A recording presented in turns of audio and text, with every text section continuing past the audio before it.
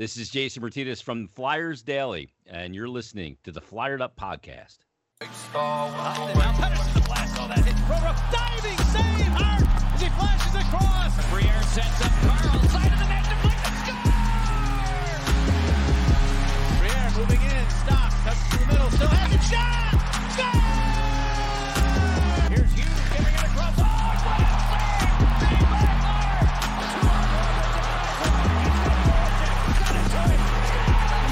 save by Clark! Short-handed mid! He scores! Up top, cruising is Provorov. He scores! Ivan Provorov! What is going on, everyone? Welcome back to the Flyered Up Podcast. I'm your host, Amadeo Grassi, along with my co-host, as always, Christopher Mayer, along with Tyson Gleibel. Thank you for coming back to the show. I know you've missed a couple of the past recent ones, but it's always good to have you back. So, everyone, we're always live streaming on the Painted Lines, TTP Sports, and Flyers Fan Mania 93. As always, for people who can't tune into the live stream, it'll always be up on Apple and Spotify, wherever you listen to your podcasts at. So, Chris and Tyson, the Flyers are a 6-2-1 team. How are we going to explain that? How are we going to explain that? As positive as possible. I mean, they're winning games, but like winning is fun. And I know I kind of mentioned that in my video last night. Where like, obviously winning games is fun. They've won six of 9, right? But like, the game isn't really enjoyable. Like it is, but it isn't at the same time. I mean, the consistent effort is just not there yet. And I think for the most part, they've played in bits of pieces of games, but they just can't get that flow of the game to kind of go in their favor for the most part. I think they've had a few games where they've looked like they've been into it, like that. The shootout loss against Boston is probably their most consistent game of the season, and they lost. I'd say maybe the 3-0 win against Buffalo is probably second, and that's probably it. I mean, I don't really think there's been a game like that where they've kind of had, it kind of ebbs and flows. It's nothing really crazy, but I think for now it's all right because again, you're early in the season, you're kind of just focused on picking up wins. But I think the message AV is trying to send is that wake up because this is not gonna work going into the second month of the season. And Tice, I want to get your thoughts on the Flyers. Like, since you've been able to watch maybe the past few games or something like that, and like you haven't been on the pod in a while, I just want to get your thoughts on the Flyers, just like their start and just like the way they're playing right now into this 6-1 and start to the season. Yeah, it's funny because I think like if you look at the record, like you said, the record's good, but there's just so much concern that you wonder if it's sustainable, and that's the issue, right? Like you want it to be whatever they're doing, you want it to be sustainable, and they're the worst in possession in the league right now, or at least they were before yesterday's game. I haven't seen updated stats on 5-on-5 possession. And their expected goals are just brutal at 5-on-5. Like unless Giroux's on the ice, like I think something crazy is stat I was looking at the other day. It's like their possession is at like roughly, I don't know, like a 65% or something crazy like that when Drew's on the ice, and it's less than 40 when he's not. So there's this like real difficulty as an organization where you look at that right now and you go, okay, cool. Well, we're 6-2-1. This is awesome. But how much of this is sustainable over, say, another 10 games, let alone the whole rest of the season? And are the Flyers just like getting lucky in terms of puck luck right now? The special teams aren't brutal. Is that more of what's causing like them to continue to stay in games and actually pull out victories? I think it is. But you never know. The funny thing is I was reminded earlier today of there's one season in particular. I remember when the Ottawa Senators made the Stanley Cup, and then basically the next year one of the worst teams in the league and kind of triggered their rebuild. It was, analytically speaking, their possession numbers were brutal for most of that season at 5-on-5, even when in the playoffs. And a lot of people were like, well, this was lucky. And obviously they caved in the next year and completely rebuilt basically. But I mean, the question could be, you have a good goalie, right? Carter Hart. Potentially you could continue with terrible possession stats. You could struggle at 5-on-5 and be dominant for the year. So there's a part of me that says this isn't sustainable. They have to turn it around at 5-on-5 very quickly. Yeah. And redo a lot of their strategic systems, like, some of the switches that they've done starting in the playoffs last year don't seem to be working. I think they need to change that up. But on the other hand, they could also completely buck that trend and actually continue to win games at this rate because of the talent they have, the individual talent they have on their roster. So whether it's the goalie or whether it's Giroux just being insane so far this year, one or the other. Imagine if they just continue to win games just playing the way that they are. Imagine like being a President's Trophy team and you still for some reason get dominated every single game. I mean that's not going to happen, but just like imagine if that were the case. Because yesterday we all know going into the game that it was like the reports were talking about during the practices before AV's press conference before the game, and that Travis Konecny was going to be benched and Sam Morin was going to slot into the lineup. And then everyone started freaking out. Oh, why is AV benching TK? But AV explained it during his press conference that the Flyers 5-on-5 play especially has been bad. And Travis Konecny's, even though like he has the points to start off the season, he really hasn't done much since basically the hat trick he scored against Pittsburgh. Yeah. And Chris, one of the stats, like in his so many recent games, he only has like 3 shots on net in total. He's got 2 or 3 shots in his last 3 games played. I mean, he's not generating anything. And I think, for the most part, like it makes sense. I mean, if you look at their lines last night, they were not sitting anybody else but Konecny if they were going to sit. Like, listen, I don't like sitting players. I hate that because again, you want to see them play, right? But I understand why it happened. I mean, looking through the lines, right? Last night, you have Lindblom with Hayes and JVR, Giroux with Patrick and Voracek, Morin, as you said, slips in on the third line. You have Lawton with Farabee, and then Raffl and Bunneman, and Albert Kubel. So again, the bottom 6, that's not the issue. He liked the bottom 6 the other night. He talked about that in the postgame when they won 3-1 against New Jersey on Thursday. So that's not the issue. He purposely calls out the top 6, and you're not sitting Hayes or Patrick. Why? Because you don't have Couturier. You're not sitting 2 centers, and they've played fine. JVR has been pretty steady for the start of the season so far. I thought he's looked good. You're not sitting JVR. Lindblom, he's looked good for the most part, and he's coming off, the cancer diagnosis and everything. Voracek, I believe, leads your team in points by my memory. Giroux is right up there, I believe, tied for second, and he's your captain. So you're not really sitting anybody else besides Konecny and Amadeo, as you said.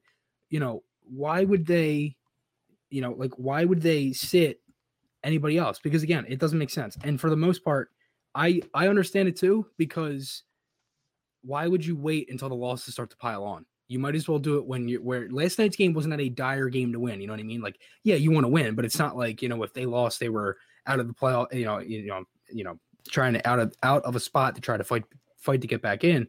So for the most part, I think it makes sense for them to do it last night. And it's not like he was going to be, sat for a long period of time. They already said after the game he was playing tomorrow, and we kind of figured that, right? So I think it makes sense, and I don't mind it. And they won the game. So it's not like it's, a crazy thing. And just like overall going into last night's game, you have Sam Morin in the lineup. Phil Myers comes back into the lineup. So that's a definite boost to the defensive core that has been actually really struggling. Right. And just you see the message in the first period. It takes full effect. Their Flyers they're outplaying the Islanders. Basically, this game you can describe as both teams playing the same styles. The Flyers, they were pressuring the Islanders. They were forcing turnovers, and that's what led to both goals by Voracek and Hayes. Mm-hmm. The Flyers, they forechecked, forced turnovers, and they made the Islanders very uncomfortable. But then the Islanders in the second and the third period, it was completely different. The Flyers. Yeah, basically they dominated the Flyers on all points. Yeah, but I mean, literally both the Flyers' goals in the first period are generated off of the Flyers forcing turnovers at the blue line. They get a couple passes off, and they're 2 similar goals. It's essentially play where Voracek and Hayes are pretty much in the same spot, and they tap it by Varlamov. So, again, if you go back and you watch the second goal, they whip it around the boards. I believe Provorov was there to block it. They get the play. Hayes sends it down low to JVR, and JVR sends it to Hayes. He scores. And it's similar to the first goal, too. I mean, they force it at the blue line. Giroux sends it to Voracek, and it's 1-0. So, again, it for the most part, in the second and third, it reminded me of the playoffs a lot. And, I wasn't too worried, to be honest, because I'm because in the third period, I 7 minutes left. I'm like, just get to overtime. That's all I care about. I'm like, just get a point out of this at least. And well, obviously they get the second one, but again, the second and third were just bad. I mean, it seemed like for a lot of it, they're just puck watching. I know we talked about this before the start. The 2-1 goal, the Eberle goal. Well, why is Pelech so wide open there? And like it seems like a lot of times when I watch, when it reminds me of the playoffs with the Islanders, is their defense is so mobile. Like you have guys like Nick Leddy that's circling around the net. Why is Nick Leddy circling around the net? It's the same thing with Pelech. Like there should be no reason why they essentially have to play that like a penalty kill. Everybody kind of just sits in the slot and waits for him. They have all this time on the outside. And then what happens? They have two guys go to one, open guy in the slot, and Eberle scores. Sanderman and Myers go right to Pelech, and they score. It's the same thing that happens on the second goal. Morin misses his assignment. Nobody's in front, or a lot of bodies are in front, but nobody's at the point, and Mayfield scores. It's like they just forget simple hockey. I mean, just to break it down in the easiest way possible, they had 6 shots in the first period. They had 8 throughout the rest of the game. 8 in the second and third. I mean, I don't really know what else to say. I think they've outshot teams in 2 games of the 9. They've outshot. They've gotten out and shot in 7 games. So again, as you said, Tyson, their 5-on-5 play is not good, and it's weird because it's not good, but they're scoring. Like they don't get many shots, but they score on their chances. I think that kind of shows the offensive talent they have. And the power play has been good. The penalty kill, we know it's been slumping. It's 9 for 9 in its last 3 games, so that's getting better too. But again, it's weird. But again, should we really be this worried though? I mean, they've won 6 of 9 games.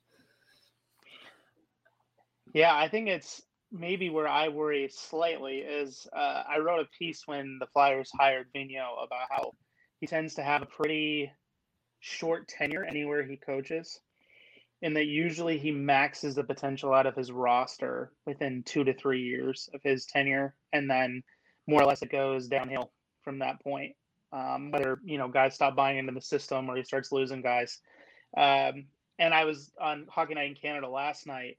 Kevin Bieksa talked about when they were mentioning about Konechny being scratched, and he played for Vigneault as a veteran, and he talked about how that's one of Vigneault's things is scratching veterans when things are not going well, and how occasionally, like over time, you can start losing some of the veteran players in that as like, okay, well, the team's not playing well, we can pick on one and bench him, right? Depending on your team culture. So I think maybe you ask a question like, have they already stopped like buying into the system? Is just this a blip? Is what Vigneault's doing going to work beyond like one more season? Perhaps it already feels like some of it's worn off. Now, granted, he's changed some of the way in which their system is looking right now from last season to this season. So that very well could be a part of it. But I think that's probably more my concern is what are the players buying into? Is this just a blip again, kind of like some of the playoff series? Or can they get back to that, kind of original Vigneault bump, so to speak, when he usually takes over the team and very quickly it's an easy system to build into and be successful? One thing I'll say going off of that, it's very similar to last year. They were 1-7 in the preseason. Like they lost to Lausanne, right? They were down 4-0 in that game. Yeah. They go 5-5-1 in October, and in November they're, I believe, the best team in the league in November. They had like 22, 23 points in 10 or 12 games. So it's very similar to last year where they would kind of pick up wins. Then they would remember Amadeo, they started the season 2-0, lose 4 straight. Then they win 2 games, lose 3 straight. And then I believe they ended up going 1-1-1 at the end the month or whatever. I forget. But still, I think it's early in the year, Tyson, to kind of go off that too. You're still 9 games into the year. They haven't had consistent lines. They've played essentially the whole season so far without their number 1 center. They missed a top 4 defenseman for 4 games, and they went, I believe, 2-1-1 in that span. Mm-hmm. I think there's a lot of positives you can kind of look at it, but I think for the most part, it's early. And I think the thing that they noticed too is that if you go and you look at Myers's comments from yesterday before the game, how they kind of rallied around each other and they support the decision that AV made. I don't think it's a losing, like that AV's kind of losing the locker room like that, because again, I think they understand they got to push themselves too. And I think they know this year, like we heard about it before going into the season. They looked at themselves last year as a team to go deep in the playoffs. They look at themselves now as Stanley Cup contenders. So, I personally don't think that that they've lost the locker room, because again, they're still winning games regardless. And obviously, we all know what happens when you win games. Everybody kind of follows along, and things start to get better. But again, I think it's very early in the season to kind of say that they're. And then, again, this isn't nothing against you. It's just I think for the most part, it's very early in the year still, and it's a shortened year. There's a lot of stuff going on. I think everybody's still trying to get in sync. They got to get into that game form. So again, I don't really think there's any reason to be worried because it's very similar to last year. We saw how good they were last year. I just think it might take some time now. Should it be taking 9 games into the year? No, probably not, because you're a shortened year. And last year it took them, I don't know, maybe 18, 20 games before, if you count the preseason too. So again, I don't know, but I personally don't think that the locker room's kind of lost. I think they kind of rally around it. But Amadeo, if you want to go off of that. Yeah, and just one of the comments that Tyson also brought up too was just that the one thing that does make me a little bit concerned is the sustainability of this. Is if you continue to play this style of hockey to where you're not getting as many shots and even though you are scoring on the chances that you're getting and you're relying way too much on your goaltenders to steal you the games, which I think a lot of the even though the Flyers have been within their games, I think their goaltending has been really great. Brian Elliott has been amazing in the starts that he has been in. Carter Hart, he had a few bumps in the road, especially against one of the Boston games, but the past few games against the Devils, this past game against the Islanders, he has looked really good. He's definitely rebounded, yeah. Yeah, he's definitely rebounded from the Boston game where he showed it like extreme frustration. But it's the sustainability of, because right now I think last night they had 17 shots, if I'm correct, right? And yeah, I think this was the third time this season that the Flyers have been held under 20 shots a game. And if you look at all of last season, they were held to under 20 shots twice. So that's something that you have to look into as well. So I know the way they're playing right now, it definitely shows that Sean Couturier, what he means to the team. Yeah, because that is a definite huge loss, especially 5-on-5. And to go off that too, I think that's why G's numbers look so good, because Coots isn't there, and I think it shows that everything they do, it's not just winning the faceoff. It's like what Coots does after the faceoff is what's so important. And again, once he's back, and it sucks because he got put on IR yesterday. And I find that so weird. I don't know if you've noticed that. Like, remember when they said Coots was like week to week, and it was kind of like 2 weeks. And then they said Myers was week to week. When Myers only missed 4 games and comes back before, and Coots is now put on IR. So I don't know if that was like a misread or whatever. I kind of find that a little odd. But they said the thing with Couturier that he was at least 2 weeks. So 2 weeks was the minimum that he was going to be out for. Mm-hmm. So with his injury, since it was like a rib injury, if I'm correct there too. Yeah, that's like something you really don't want to mess with. So I'm thinking they're trying to take as much time as possible with Couturier to make sure he's fully 100%. Yeah, and that's the thing. Because I think for the most part, it was like, it seemed like that when they explained it, it kind of seemed like it wasn't as serious, and I honestly thought he would have came back earlier than he was supposed to, just because of the way they kind of explained it and everything. But Myers was different because there was videos of him on Twitter, and it looked like he looked like he wasn't really put obviously like taking reps of shots at the blue line. Like, didn't look like he was putting much power on the shots. And he comes back. I believe that was Tuesday, practice on Tuesday before the Devils game, morning skate that day. And he comes and he plays Saturday. So I don't really know. I just kind of thought that was funny. Yeah, I think too with. Oh, sorry. Go ahead. No, you continue, Tyson. I think too with the team as well, they're not going to push Coots back because of the fact they're 6-2-1. Like if they were, I think like 3-4 right now or something like that, or 2-5, I think they would be pushing him harder. But I mean, like we said, I think more like the 20 game mark will be when we really can tell. I think most analysts guys say 20 games, and we can really see what this team potentially is. We won't fully know what it is yet. So I agree with you, Chris, on that. Like, it's still early. For sure. I think that just in general, though, there is like enough little pieces of concern that I think I could see them getting caved in a little more over the next 10 games. But again, like, it could go either way. And it is even weird looking at the stats. Like, I was looking at Farabee's stats the other day, and I'm like, oh, he's got 5 points in 8 games. That's not bad. And then all of a sudden I'm like, wait, he had 4 in the season opener. You know what I mean? So he had 4 in the season opener, and she said 1 since then, I believe. So there's a lot of that going on as well that I think, like, again, as these guys get their legs, as they figure out their combinations, we'll see some change. And I think Frost even was that's a big loss, because now you're starting to dig real deep into guys like, no offense to Bunneman, but he's an energy guy. Like that's played good too. Yeah, he's and again, no knock on him. It's just like he's a third, fourth line max player. Bottom. He's a role bottom guy, six. yeah. Yeah, and so when you're having to replace, you replace the Kucher with Coots with Frost, it's like because they lost Coots. Yeah, because they lost Coots and they lost Coots' replacement and Frost, and everyone was like, what the hell? Because you're 4 games into the season and you lose 2 top 6 centers. It's like, I think the stretch coming up is probably the most important stretch of the season so far. You have the Islanders tonight, Boston on Wednesday and Friday at home, and then you have the Capitals, who still have not lost in regulation. I think that's probably going to show you what kind of team this is. And if you think about it, they had stretches like that last year. Remember, before the 9-game winning streak, around that time, you had the home games against San Jose, Winnipeg, home and home against the Rangers, right? And then that was kind of when they won all those games, and it was like, oh my God, like, look at this team. And then the pause happened. So I think this is an important stretch. A win tonight would be fantastic. Even if they lose, like, a win tonight would be really sweet, because a win tonight, I'll still be very confused on what this team is. That's the thing. It's like, listen, like, as I said, they're winning the game, but this can't keep happening where you got to like fight to win games. Obviously, you're not going to play a 60-minute game perfect, but when you have 6 shots in the first period and 8 through the final 40 minutes, that's a little concerning. I mean, I don't know about you guys, but yeah, that's where the question of sustainability comes in. Yeah, and again, I think tonight's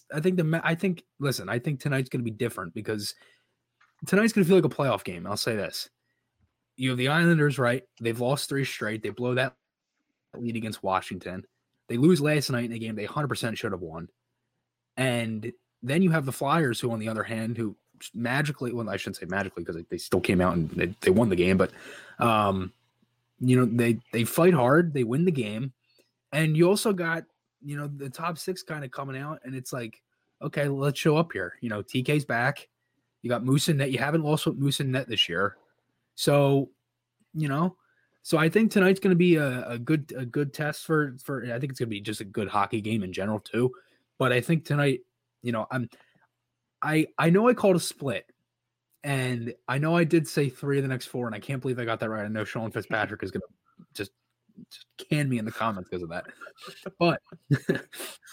But it's funny, because I could honestly see them winning tonight. And I know it sounds weird because they haven't played good, but I can. Like, knowing them, like, they would win tonight. You know what I mean? But also, I have this conversation with Amadeo all the time, because it's like, we always say, like, whatever that thing is, it just spells out the word Flyers. We always say that. And there's so many things that just go wrong. And when Lawton scored, he texted me. He was like, of course. Like, out of all guys to score in overtime, the amount of times since we started this podcast, he's seen Lawton have either a breakaway or do something in overtime. It's just the funniest thing, because there's always Lawton gets a breakaway or a penalty shot or whatever. And am I wrong? No, because I feel like he gets so many of them, and I think for the most part, listen, it obviously hasn't been perfect, but I think this, as I said, this stretch coming up is going to be really important for this team. Yeah. And going into tonight's game, for the Islanders' standpoint, do you think they go Varlamov again, or do you think they go Sorokin? I didn't think Varlamov. I thought he was good the other night. Or I thought he was good last night. I don't really blame any of the goals on him. I don't know. I mean, they could go Sorokin. I mean, I'd have to think it's probably Varlamov. It is a back-to-back situation. I'd have to see what the rest of their schedule looks like. Yeah, that's what I would think. They would just, like, with the back-to-back situation, okay, let's just throw Sorokin in the net. Yeah, because I think we'll probably see Sorokin. I could be wrong. Yeah, because they play again tonight, Tuesday, Thursday, Saturday. They got the Sabres at home Tuesday, Thursday, and then the Penguins on Saturday night. So I would assume they probably go. They could go Varlamov tonight and then go Sorokin against Buffalo, but I wouldn't be surprised if they throw Sorokin in tonight. How many games has he played? 2, 3? I think 2. He's played a few. Yeah, he's played a few. Yeah, I know he got smoked in that his opener, right, when he had to come in. for Varlamov because he got hurt in warm up. Yep. Yeah. I haven't really seen his stats or anything. Has he looked good, Tyson? Do you know at all, or Amadeo? He hasn't. No. I'm high on him too, but he hasn't. He's had a rough start. They just haven't played well in front of him. But the Islanders have had a rough start too. That's been a part of it. Like, I think where I've been wrong, I assumed that they would be a team that would just immediately pick up where they left off, like kind of returning the same team from last year and even most of the year before, of like the Barry Trotz system of just shunning everybody down. And I mean, obviously they didn't extend to that last night, as you said, only 8 shots through 40, but they just haven't been able to get anything else going as a team. Yeah. And they have struggled defensively. Like, the fact that usually what the Islanders do so well is they make every goalie they put in net look like the second coming of Tony Esposito, like just stopping everything because they take away all high danger shots. But they have not done that so far this year. They've had a real struggle with that. So, so if they put Sorokin in, I think it's more system based being the issue for them right now. They don't have it quite together yet, more so than talent of goalie. But yeah, that's my thought anyway. I kind of like, it reminds me of last year with them because they put it together in the playoffs, but in the regular season they were like fighting for a spot. Yeah, like they didn't really look like they were going to be a playoff team. I think they just kind of put it together in the playoffs. They rallied around it. Yeah, and that's how I kind of looked at them. Like, I looked at them in two ways. Either there's going to be the same thing as last year in the regular season where they were kind of fighting, or as you said, they were going to just kind of pick it up. I kind of had some other teams in the division kind of fall off, like the Penguins, and they're still playing good with everything that's going on with Rutherford and all that stuff. So I don't really know with the Islanders. I mean, I'm not going to rule them out because, again, it's, with the way they play and things that they can do, I'm not too worried about them. But that thought in my head is like, I don't really know. So I think it could go either way for them, to be honest. Yeah. And like, speaking on some of those teams you were talking about, like one team I didn't expect to be starting the way they did are the Rangers. How about that whole Tony DeAngelo situation, putting him on waivers? I think the Rangers are just too young. I think that's kind of the issue we're seeing here, right? I mean, I'd have to think. I haven't watched really many of their games to say much, but I think they might just be too young. Yeah, I mean, I think they losing Lundqvist, even though it's not necessarily like his play that they're losing. I think some of what you're seeing is they're lacking in the leadership department, like in some ways. And it seems like we're waiting to get official word on some of the DeAngelo stuff, but I've read a few Twitter rumors just circulating from some people in New York, just talking about there being internal issues. So I think that could also contribute to the start, lack of trust. A lot of young players being inserted. I mean, even their blue line, their blue line's exciting, for the future. They have Adam Fox and this Keandre Miller playing, right? Yeah, and he's 20, and there are a lot of people are hiring him. But you got a second-year defenseman playing on your top pairing in Fox, and you have Miller on your second pairing, and then up front you have Kakko, Trouba, right? And Trouba on defense too, yeah, as their main veteran. But up front you got Lafreniere, Kakko, as kind of these two or younger, guys that they're relying on, and they've struggled. So, yeah, I mean, it'll be interesting to see, but I think that they're going to be on the outside looking in again. I don't really see how they're going to turn the corner unless something drastically happens. So, and the way the again, Cavs have been playing too. Yeah, and I think with the way we've seen with COVID and COVID protocols, it's really hard to make trades right now. Even the Dubois Laine trade last week, Laine finally got off a plane in Columbus yesterday. Now he starts his quarantine. And then Dubois is already a weekend. And the Jets even petitioned the Canadian government to try to get him knocked down more. Because if they flew him in a private jet, can he just do 7 days? And they said, no, you got to do 14 still. So he still has another, I think, 6 days left before. So you're literally just icing these lineups in that instance where both your teams are missing that type of guy. Yeah. So if you are a team like the Rangers, or even say the Flyers, I think that's the reason why the Flyers haven't made a change, in terms of trying to just pick up even someone on waivers in some instances, because you have to deal with these protocols.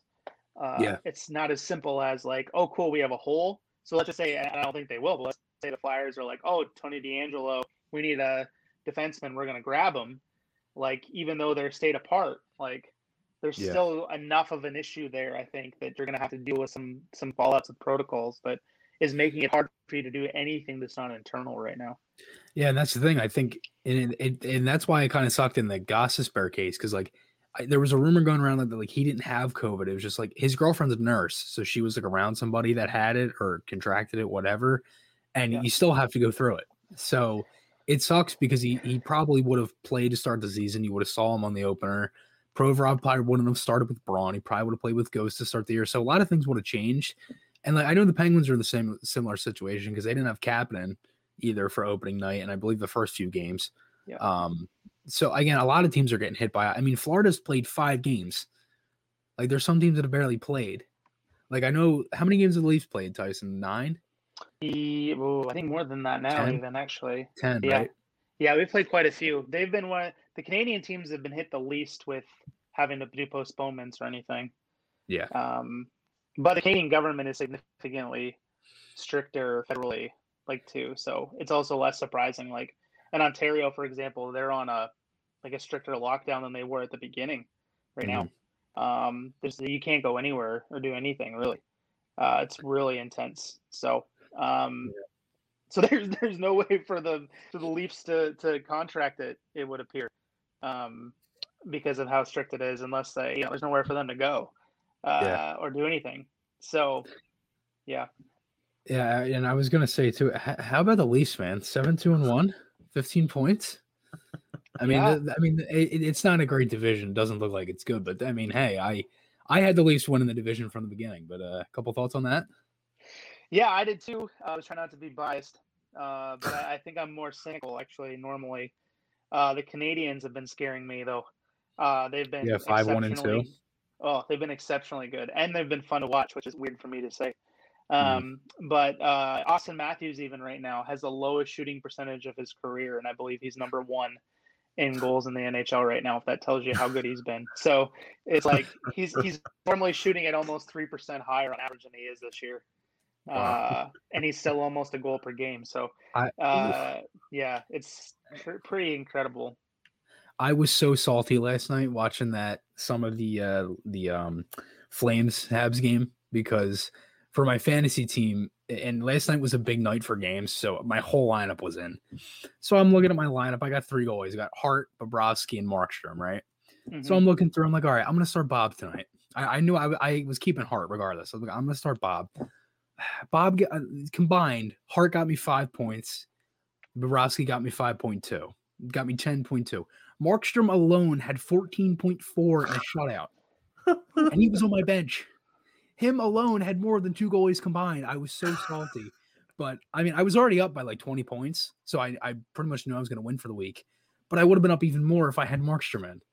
I was just like, oh, my God. Like, I'm kind of like at the end of the night, like flick through my roster. I'm like, he had 14.4 points and he was on my bench. I was like, oh, my God. Completely missed out.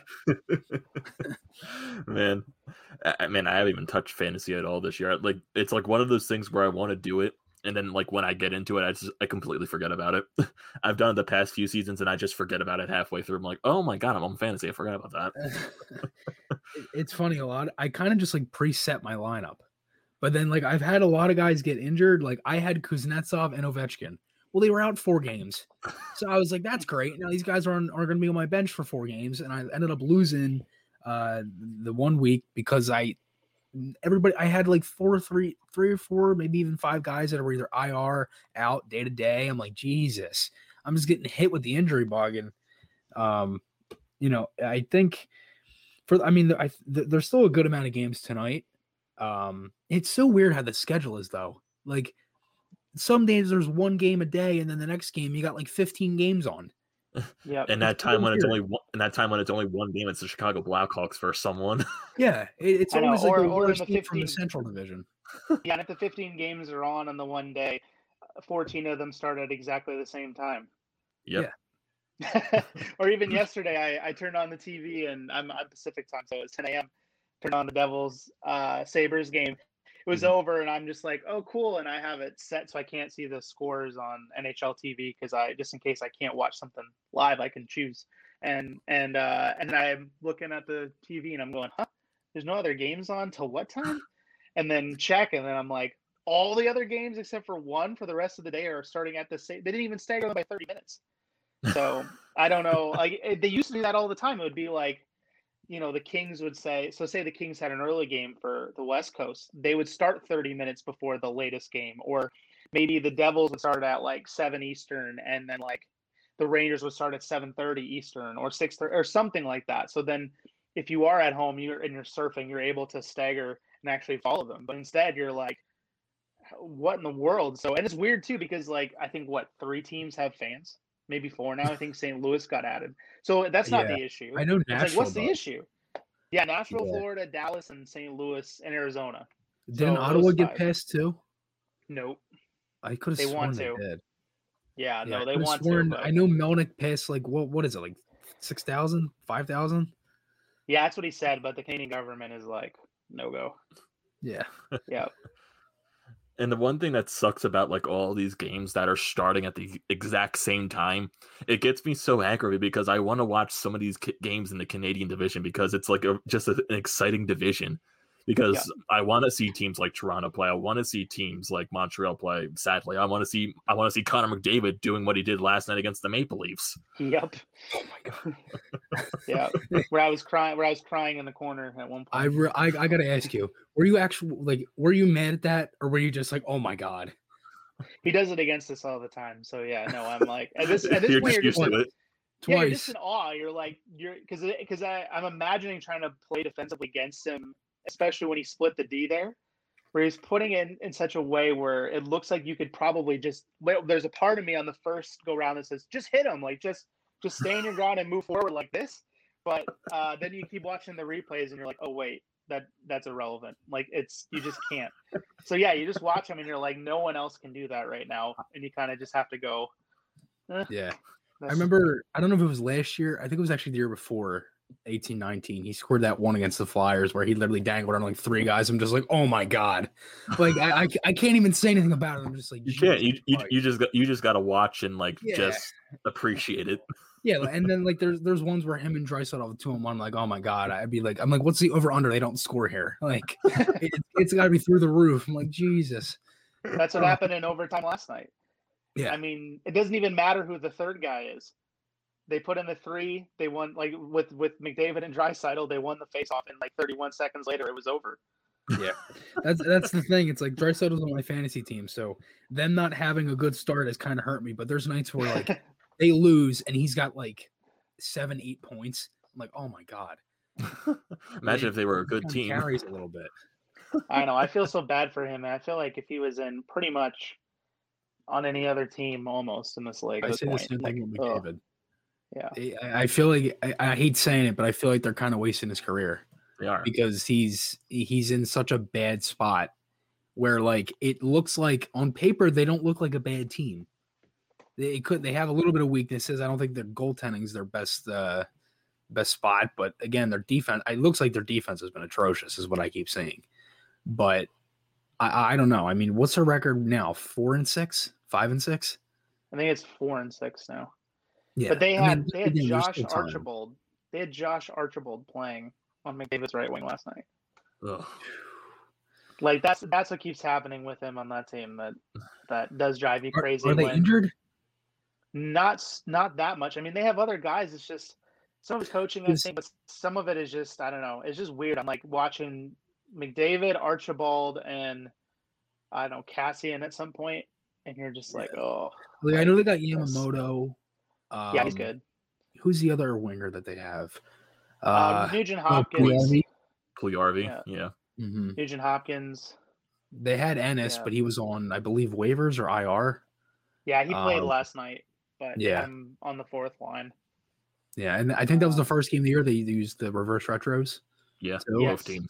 Yeah. The 2 worst reverse retros. I actually like the other one. The Leafs one. Toronto's is. I don't get the Leafs one. You can't see the numbers. Nope. I don't know why they're blue numbers. I was kind of hoping they maybe be gray or something. My 3-year-old son asked me what was wrong with the Leafs jerseys yesterday, unprompted. So a lot he was of like, "Daddy, what's wrong with the jerseys?" It's like a lot of good things. observation, bud. a lot of things. Yeah. Chuck Fletcher, can you please pull your magic and bring Connor McDavid to Philadelphia? Trade Robert Hagan III, and you'll get McDavid immediately. Okay, Boss is fair. 1 for 1. You know. Hell, Nate Prosser. Nate Prosser is an elite defenseman in this league. Trade him for Connor McDavid. They did that with Taylor Hall and Adam Larson. Yeah, Prosser for Norris. Now, the one thing I want to bring some of the comments into the section because we have a lot of comments in the live chat right now. So Sean Fitzpatrick saying the over-under for the Flyers shots on goal tonight. I'll say 7 shots on goal total for this game. I was going to say, this comment's only been up here for 20 minutes.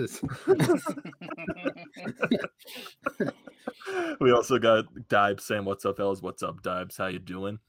We got Steven here. Steven's always like a consistent member on the pod and also on the Flyers watch parties. Thank you for joining us always, Steven. Glad a coach has the stones to call out TK on his inconsistent play. Yeah, we're all here. We're in agreement that it was the right call to call out the top 6, benching Konechny. And then he says, nip the nonsense in the bud. And then Sean Fitzpatrick says you can torture prisoners on death row, forcing them to watch the second and third period last night. And then we have a question right here from Dibes saying, are Flyers fans panicking? It can't be worse than the Sixers, who were 9-4, and you would think the sky is falling on Twitter. Yeah, they are. I'll say this. I don't even look at Twitter when the game's on anymore. That's how bad it is. I can't look at it. It's just like your opinion can get swayed like that, and it's so negative. It's not even funny. Like I can only imagine. Like I don't like follow like Eagles or Sixers, but like in Tyson's perspective, I can only imagine Leafs Twitter. Oh God! Only imagine. Like it's just, and I thought the Flyers were bad. You know, like I read some of this stuff and I think to myself, what? Like I had a comment on YouTube this morning, and it was like somebody saying to sit Raffle. I think to myself, why would they sit Raffle? Like what? Raffle's been playing consistently good all year. The message is not to sit somebody who's playing good. It's to sit somebody in the top 6, not the bottom 6. AV's comments calling out the top 6. Why would they sit Michael Raffle? He's played 4th line. Michael Raffle is a 4th line steady player. He played consistently. You know, why would they? It just doesn't make sense. I had a comment on one of my videos saying that Morin looked okay yesterday. I'm like, what? He looked all right. Like he made the plays he had to, but he was lost on the goal. I don't even think he got it. I might have even gotten maybe 1 or 2 shifts in the third. He played 5 minutes total, I think, around that. Like if anybody thinks that Morin is going to come in and give them an offensive punch, I don't really understand what you thought from the beginning. Yeah, I mean, in the Quebec League, I think his career high in goals was like 7, maybe. Yeah, as a defenseman. So like you're talking, and that was him playing, 30 minutes a night. Like he's never going to be that guy, no matter what role you have. At this point in his career, he looks like just a fringe NHLer that'll see some minutes. And it sucks because he's the only reason he's looked at it like that is because he's size. He's abnormally large. It's insane. And I wanted him to fight Matt Martin so bad last night. So bad. Like I saw him talking to him in warm-ups. I don't know if he's chirping him, whatever. But like they showed the camera of it and you see like Morin goes over and then you see Martin like kind of smiling after. Like I really wonder what he said. Because it might have been like, oh, do you want to go or something? Like I don't really know. But that would be so funny if Morin, fought Martin and then they kind of just had like a scrap right to start. And I love that his first shift, he got hit by Martin. That like all of it kind of fell into place. But again, like I don't think Morin's going to play tonight. I don't know. I don't think you'd send anybody else for him. That just doesn't make sense. And again, just because Morin went in the lineup for Konechny doesn't mean that he was Konechny's replacement. Yeah, it's not TK's replacement. He didn't even play top 6 minutes. As you said, what did he play? Like 5 and a half? Played around 5 minutes. Yeah. Around that. Yeah. So still, it's nothing to do with Konechny. But again, I mean, listen. There's a lot of stuff. Like I've been saying it before. I'm not worried about this team. There's no reason to be worried. They haven't played a somewhat good game all year, and they've won 6 of 9. Like they have points in 7 of the 9 games. I'm not like crazy worried because again, they're still, if they were like, as you said, Tyson earlier, they're like 4 and 6 or something, I'd be like, what the hell? But again, they're winning games. But again, as I said, it can't last forever. Yeah. And I think the one thing too is when some people are like asking Chuck Fletcher to go out and make these like major trades or something like that. Like what happened with like these people want Chuck to make a blockbuster deals out. Because one thing you got to put in mind is the expansion draft. You got to base your moves off COVID. You got to base your moves off the expansion draft. Like maybe the Flyers are active for maybe like a minor depth role in the defense at the trade deadline. Maybe they go after something like that. Yeah. They're not going to make this blockbuster move because you got to put the expansion draft in mind as well. Right. So, and I'll say this, and I was kind of talking about this yesterday. Do you think they just kind of look at this year as like, let's see what we have, let's keep it in-house for the year, make a couple signings. They signed Gus, they signed Pouliot. You think they just kind of look at it and say like, let's just kind of see how this year rolls out and kind of let AV kind of take the bull by the horns, so to speak, and kind of see how they do. Because again, they already added pieces internally in Patrick and Lindblom, right? So is there really that much they had to do? If we're really going to sit here and say that they had options to get another defenseman in here, I'd beg to differ. I mean, they did and they didn't. The only realistic one out of the 5 that I maybe can remember is Brody. And with Toronto, he got the no move clause, and he was not, there's no way. I mean, Schmidt, his cap was higher than Niskanen, 5.9. Niskanen was 5.7. And he had term too. He had 5 years left on that. I didn't see that coming here either. In a flat cap world with the cap they had at the time, no way. Unless you're, and again, the only way you're making a trade is if you give up the same cap you have and take the same cap back, right, or around it. Yeah. Everybody wants to say JVR. Well, JVR makes $7 million. If it was 6, I could understand that. But $7 million in a flat cap world for the next 2 years after this year, which could change, because is that written in the CBA that they can't change that? Do you know that? Like, is that written in the CBA where like the cap can't get modified after this year? I think they can. I think the Board of Governors can vote to make a change on that at some point. They just tend to not. I think they'd rather just press the players into it. But yeah, no, I'm right there with you on that. I mean, just a question on the screen there about, do you make a move, and if so, maybe for who? That is a perpetual question. Like, I was just racking through my brain, like, okay, you want to make it. I think they want to make a defensive move if they're going to first. I think forward depth is their forte. I thought of a few forwards that are on like cheaper 1-year expiring contracts, like Carl Soderberg on the Blackhawks. He can play in all situations. He could play in your top 6 and not be the worst, and also be a really good bottom 6 forward that could play in your penalty kill. His cap hits under $1 million, so you could fit him in pretty easy. But when it comes to defense, still, it's like a lot of those bigger contracts got moved around, like you said, in the off season. And then if you look at guys on expirings, like, I don't know, like a guy like Tyson Barrie, the Oilers are still bad in the North Division at 3.75. It's still, even at the deadline, still 3.75, and he's terrible defensively. So he's not really going to help on that front. He's had a rough start to the season again for the second year in a row. So I don't think he really moves the needle much for you that way. Maybe like if Columbus is still bad, like a David Savard on expiring, if he doesn't re-sign with them, he's more defensive minded. But he's still a 4.25 cap hit. So unless they're retaining, right? Part of the salary, it's. And I think the thing is you kind of, I didn't mean to cut you off, but go off of that. If you're looking at 4.25, who's the one defenseman that makes around that? Gostisbehere. So that's the thing. And you also have to look at it internally. Look, what do they have after this year? You have Lawton and Raffle. They have to re-sign. They're both UFAs. You have Patrick off his 1-year RFA. You have Bunnaman. You got Sanheim. Carter Hart. You have Morin and Gustafson, UFA. And then you have Carter Hart and Elliott, actually. You have both your goaltenders. I mean, in-house, you got really nothing crazy. Dworinski, Andrioff, Prosser, and Lyon. That's it. So, couple signings. I mean, Hart, that'll be a decent-sized contract. He's not going to get anything over $6 million. Yeah. So that'll probably be I think anything you do with Hart is fine. If you choose to go long-term, you're fine. I'm fine. But if you choose to go bridge deal, I'm fine with it. Yeah. It's either or. I mean, I don't really even think it. That's the thing. I mean, there's people I think will get like $10 million. Like that's not happening. That's not happening yet. No, he won't get anything over $6 million. I'll say that. Because again, he's young, and it's not. You know what I mean? They can't.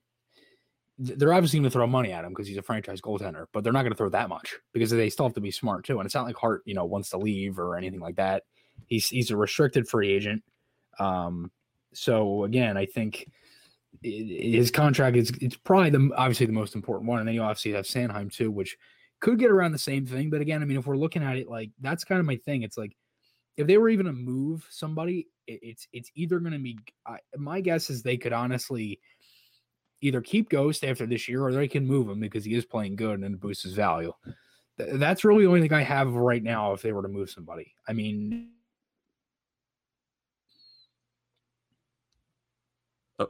Chris's connection got a little shattered there a little bit. Can you hear me or? Yeah, you're fine right now. Okay. So I think you cut off like on like who they could possibly trade after Ghost, or like I'm assuming you were talking about Sanheim, weren't you? Yeah, I was kind of saying that like for the most, it was weird. Tyson was like frozen for like 2 minutes.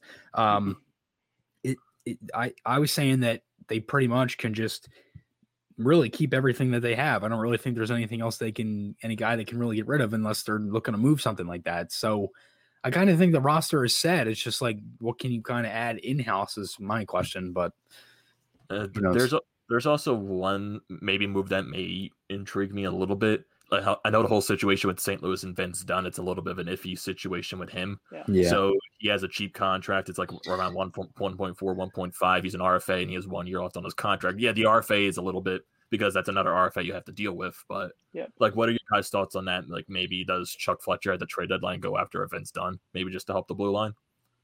He has experience. He won a cup in St. Louis. Yeah, I mean, I think if he's going to make a move like that, that's the type you make with some potential there. Rather than just fill a hole, I think. And on top of that, like Dunn is better defensively than some of the other options out there, I think. And he is really skilled offensively as well. And he's fun to watch. If you ever watch him, he is fun to watch. Like a good young, like two-way offensive defenseman that, can put up points. And like, I mean, he's probably better than Gustafsson defensively. I think for the most part, if you're going to trade anybody for him, it's, could you package like, and I know we bring it literally say it as a joke, but could Hagen a third work? Like, and I'm not even like trying to joke around. I'm like that might work. Maybe you throw Freeman in there. I don't know. I mean, I don't really want to just like trade a guy to trade a guy. I mean, I'd like them to see if it'll fit, and if I think it could work. Boys were rumored to be asking for a first to start with. Really? Yeah. That was the first ask. So. And that's part of the thing right now we're finding is like, I think there's value. There's so much value to guys on cheap contracts. We saw the trade deadline last year with Tampa Bay giving up a first for Coleman with the Devils, and then another first for Barclay Goodrow, who people were like, who? Like in a lot of circles. And it's like, they got a first, but it was because they were locked in for an extra year at under $1 million, or at least Goodrow was. And then Coleman was 1.8. As a 20 goal scorer for one more season. So two guys won a cup. Right. So I think in the sense of the Flyers, like with Dunn or any team, it's like those players, even if they're not like your superstar guys, their value is going to be exceptionally high because of the team's ability to fit them in this season or next. So I'm curious to see what, or even this might sound a weird one, but like the Leafs are rumored to be looking at Travis Dermott, moving him out. And he's, I think his cap hits like less than $1 million this year. And he's had his struggles. Like, I think he's a third pairing right now on the Leafs, and depending on roster could be the same. I think he does still have a little bit of a higher ceiling than that, but I think his value is such in the same way that another team might, be willing to take a chance on him with a higher pick or something because of his low hit. All right, here's a funny one. And don't take this the wrong way. Just hear me out. You imagine Letang? Oh, could you imagine that? He's been rumored to, like, this guy's been in trade rumors since what, like 2015, 16? He's basically been like Ghost in so many trade rumors. Him and Malkin are like rumored like every year. Like, it's like the weirdest thing. And like Rutherford, apparently, I was just listening to the Steve Dangle podcast before this, and they were saying that there was a report that Rutherford was working on a Letang trade. And that's one of the reasons why he left, was because the whole Lemieux group, the management, they didn't want it. Yeah, they wanted Letang to retire in Pittsburgh. Yeah, and my thing is like, would that even still go through if Rutherford isn't there? Like if they want to keep him, he's got 1 year left at I think 7.25. Yep. And I think he has a modified no trade clause. So we don't even know what teams, and I wouldn't be surprised if Flyers are on the list to not get traded though. For playing against a Penguin his whole career. So like, but it just makes me think like Provorov literally like grew up like idolizing Letang and wanted to play as Letang, and not play as Letang, but similar game style. And if you go on Provorov's Instagram, there's literally a picture of him and Letang and from 2012. And I find it so funny. Like, could you imagine Provorov paired with Letang? How scary they'd be. Oh God. And as much as like I hate Letang, I honestly hate Letang more than I hate Malkin, and Crosby's number one. So like, and you know what? And you know why I hate Letang so much? Because of Pierre McGuire.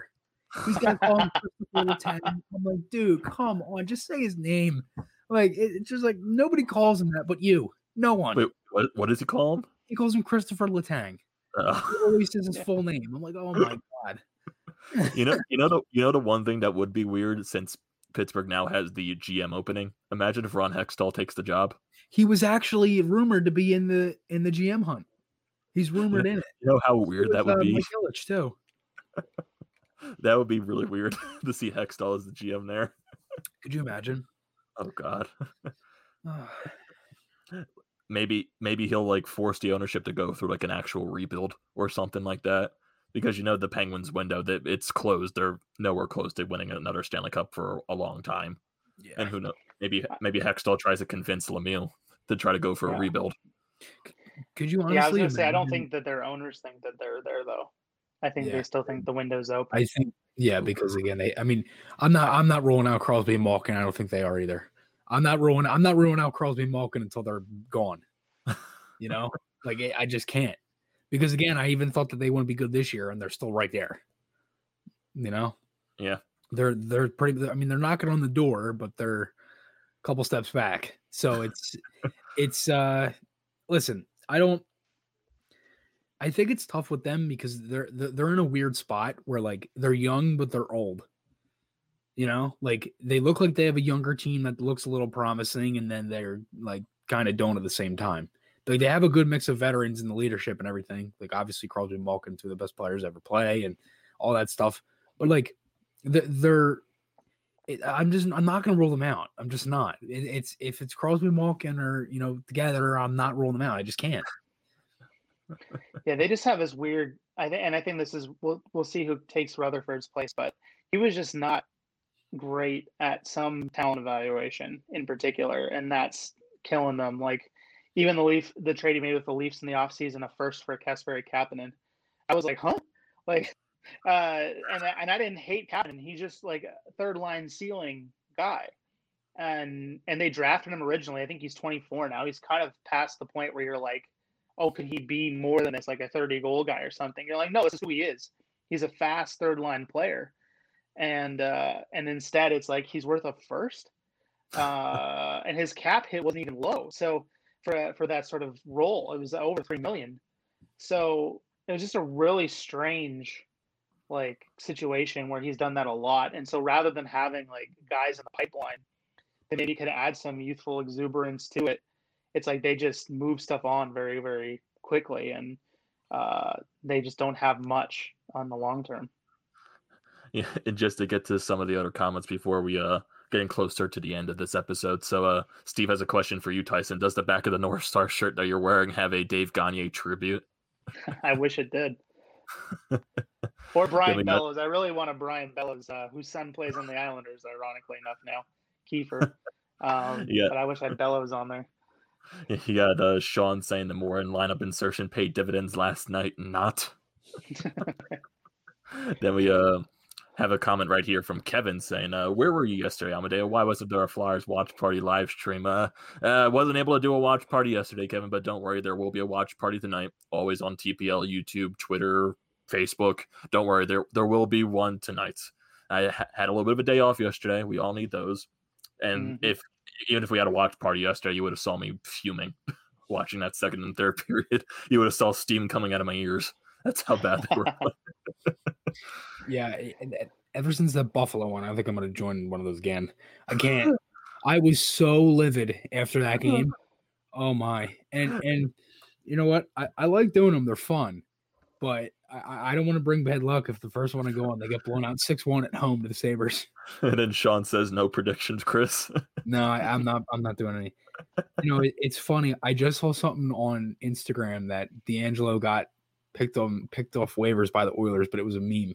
It was a joke.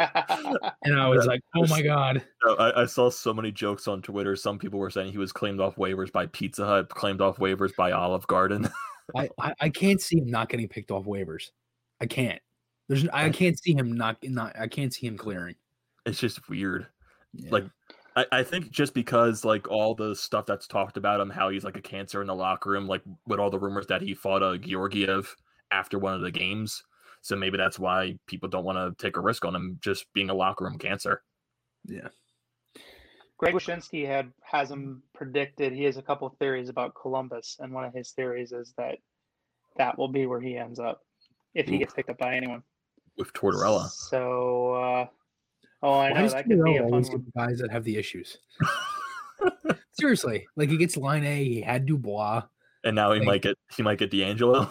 He had Domi. I wish HBO was doing a series still on that, like when they used to do for the Winter Classic, like just imagining if that would happen, like 24/7, we could just do D'Angelo Tortorella fights 24/7 at that point. That'd be brilliant.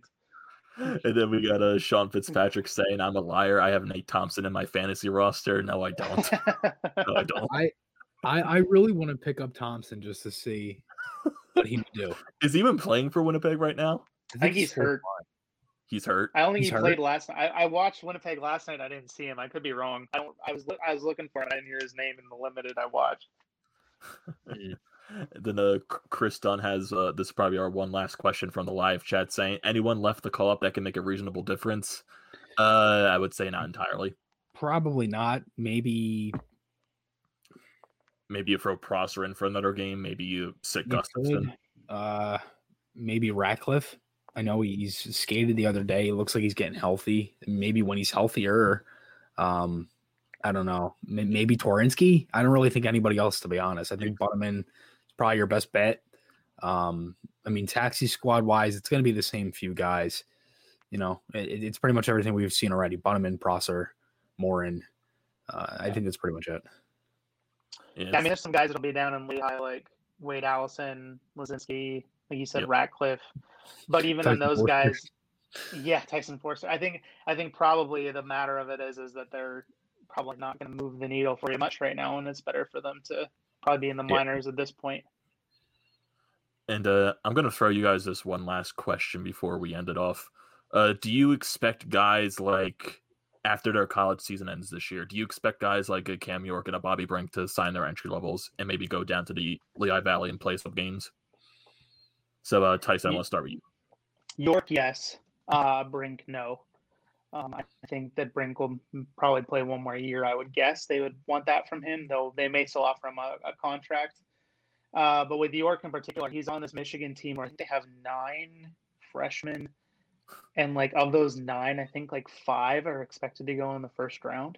It's Beniers and Johnson are 2 of them. Owen Power. Yeah, and Owen Power. Yeah, Power. And there's some other guys later on, and so I think the Bordelais likelihood maybe? is, and the likelihood is a lot of those guys may just sign right away too. So he might find himself in a position where he may, I could see them doing that, especially after his World Juniors. And I don't know that he'll see NHL minutes. I think you're more likely to see Zamula do that at some point this year, but I think he might end up signing. But I think they'll leave Brink for one more. I could be wrong, but that's my guess. Yeah, that's my guess too. I was honestly thinking that York could honestly make the Flyers out of camp next year. That's how good he's looked to me. I don't know if that'll happen. I know you probably think I'm an idiot after saying that, but for the most part, I think York's status was already pretty high, and then being the captain and winning the gold medal at the World Juniors, I think made it even higher. I know the Flyers see a lot in him. It's funny. A lot of people say he reminds people of Leach with the Rangers, and it's so weird to think. Like, I never saw Leach play, but like it's crazy to think that, like, how he's looked at as like one of the guys who used to be one of the best defensemen in the '90s It's weird. But yeah, I think Brink for this. I think the same thing. I think another year of college most likely. Again, I think Brink he looks good, but I think he needs he's put in a tough, like he was put in a tough spot with USA, and he obviously got misused, I think, but he wasn't playing anywhere higher than the third line. That just shows how good USA was. So again, I kind of think for the most part, I agree. I think he'll probably get one more year of college. I think the Flyers will sign York after this year. This will definitely be his last college season. If he doesn't make the Flyers out of camp, he's definitely playing with the Phantoms. No doubt about that. I mean, I wouldn't really necessarily be surprised if Samola plays, as you said, kind of comes up before. But again, I think I'm high on York, and I don't think there's really any reason why I shouldn't be, to be honest. I kind of have that little pipe dream that he does like what Cale Makar did with Colorado, and he comes up like during the playoffs and he scores his first goal in the playoffs. That's just like that little pipe dream of mine. So we got Flyers tonight versus the New York Islanders once again. Travis Konecny is going to be in the lineup. Brian Elliott is going to be your starting goaltender. So let's hope things are a little bit different than yesterday, even though we won yesterday. Let's hope we don't get outplayed like we did for 2 periods, not have 8 shots for the last 40 minutes of the game. So let's have some positive thoughts going into this game. That's all we need. And for people that are on this live stream, we are going to have the Flyers watch party tonight. Don't worry about that. It'll be on TPL YouTube, TPL Twitter, TPL Facebook. So don't have to worry about that. And thank you for people for joining this live stream. And for people that missed it or joined it late, it'll always be up on Spotify, Apple, wherever you listen to your podcasts at. Don't forget to subscribe to TPL everywhere you find it. Subscribe to Chris's channel, Flyers Fan Mania 93. Subscribe to my YouTube channel, TTP Sports. Follow Tyson on Twitter at Quibel Tyson. Even follow Chris on Twitter, _Chris Mayer. Follow me on Twitter at Amadeo Gracia 98. Everything will definitely be talking about Flyers tonight. And hopefully it'll be a fun game. So for this episode of the Flyered Up Podcast, thank you everyone for joining. I'm your host, Amadeo Gracia. That is Chris Mayer. That is Tyson Quibel. And we will see you next time, and hopefully it'll be after a Flyers win tonight.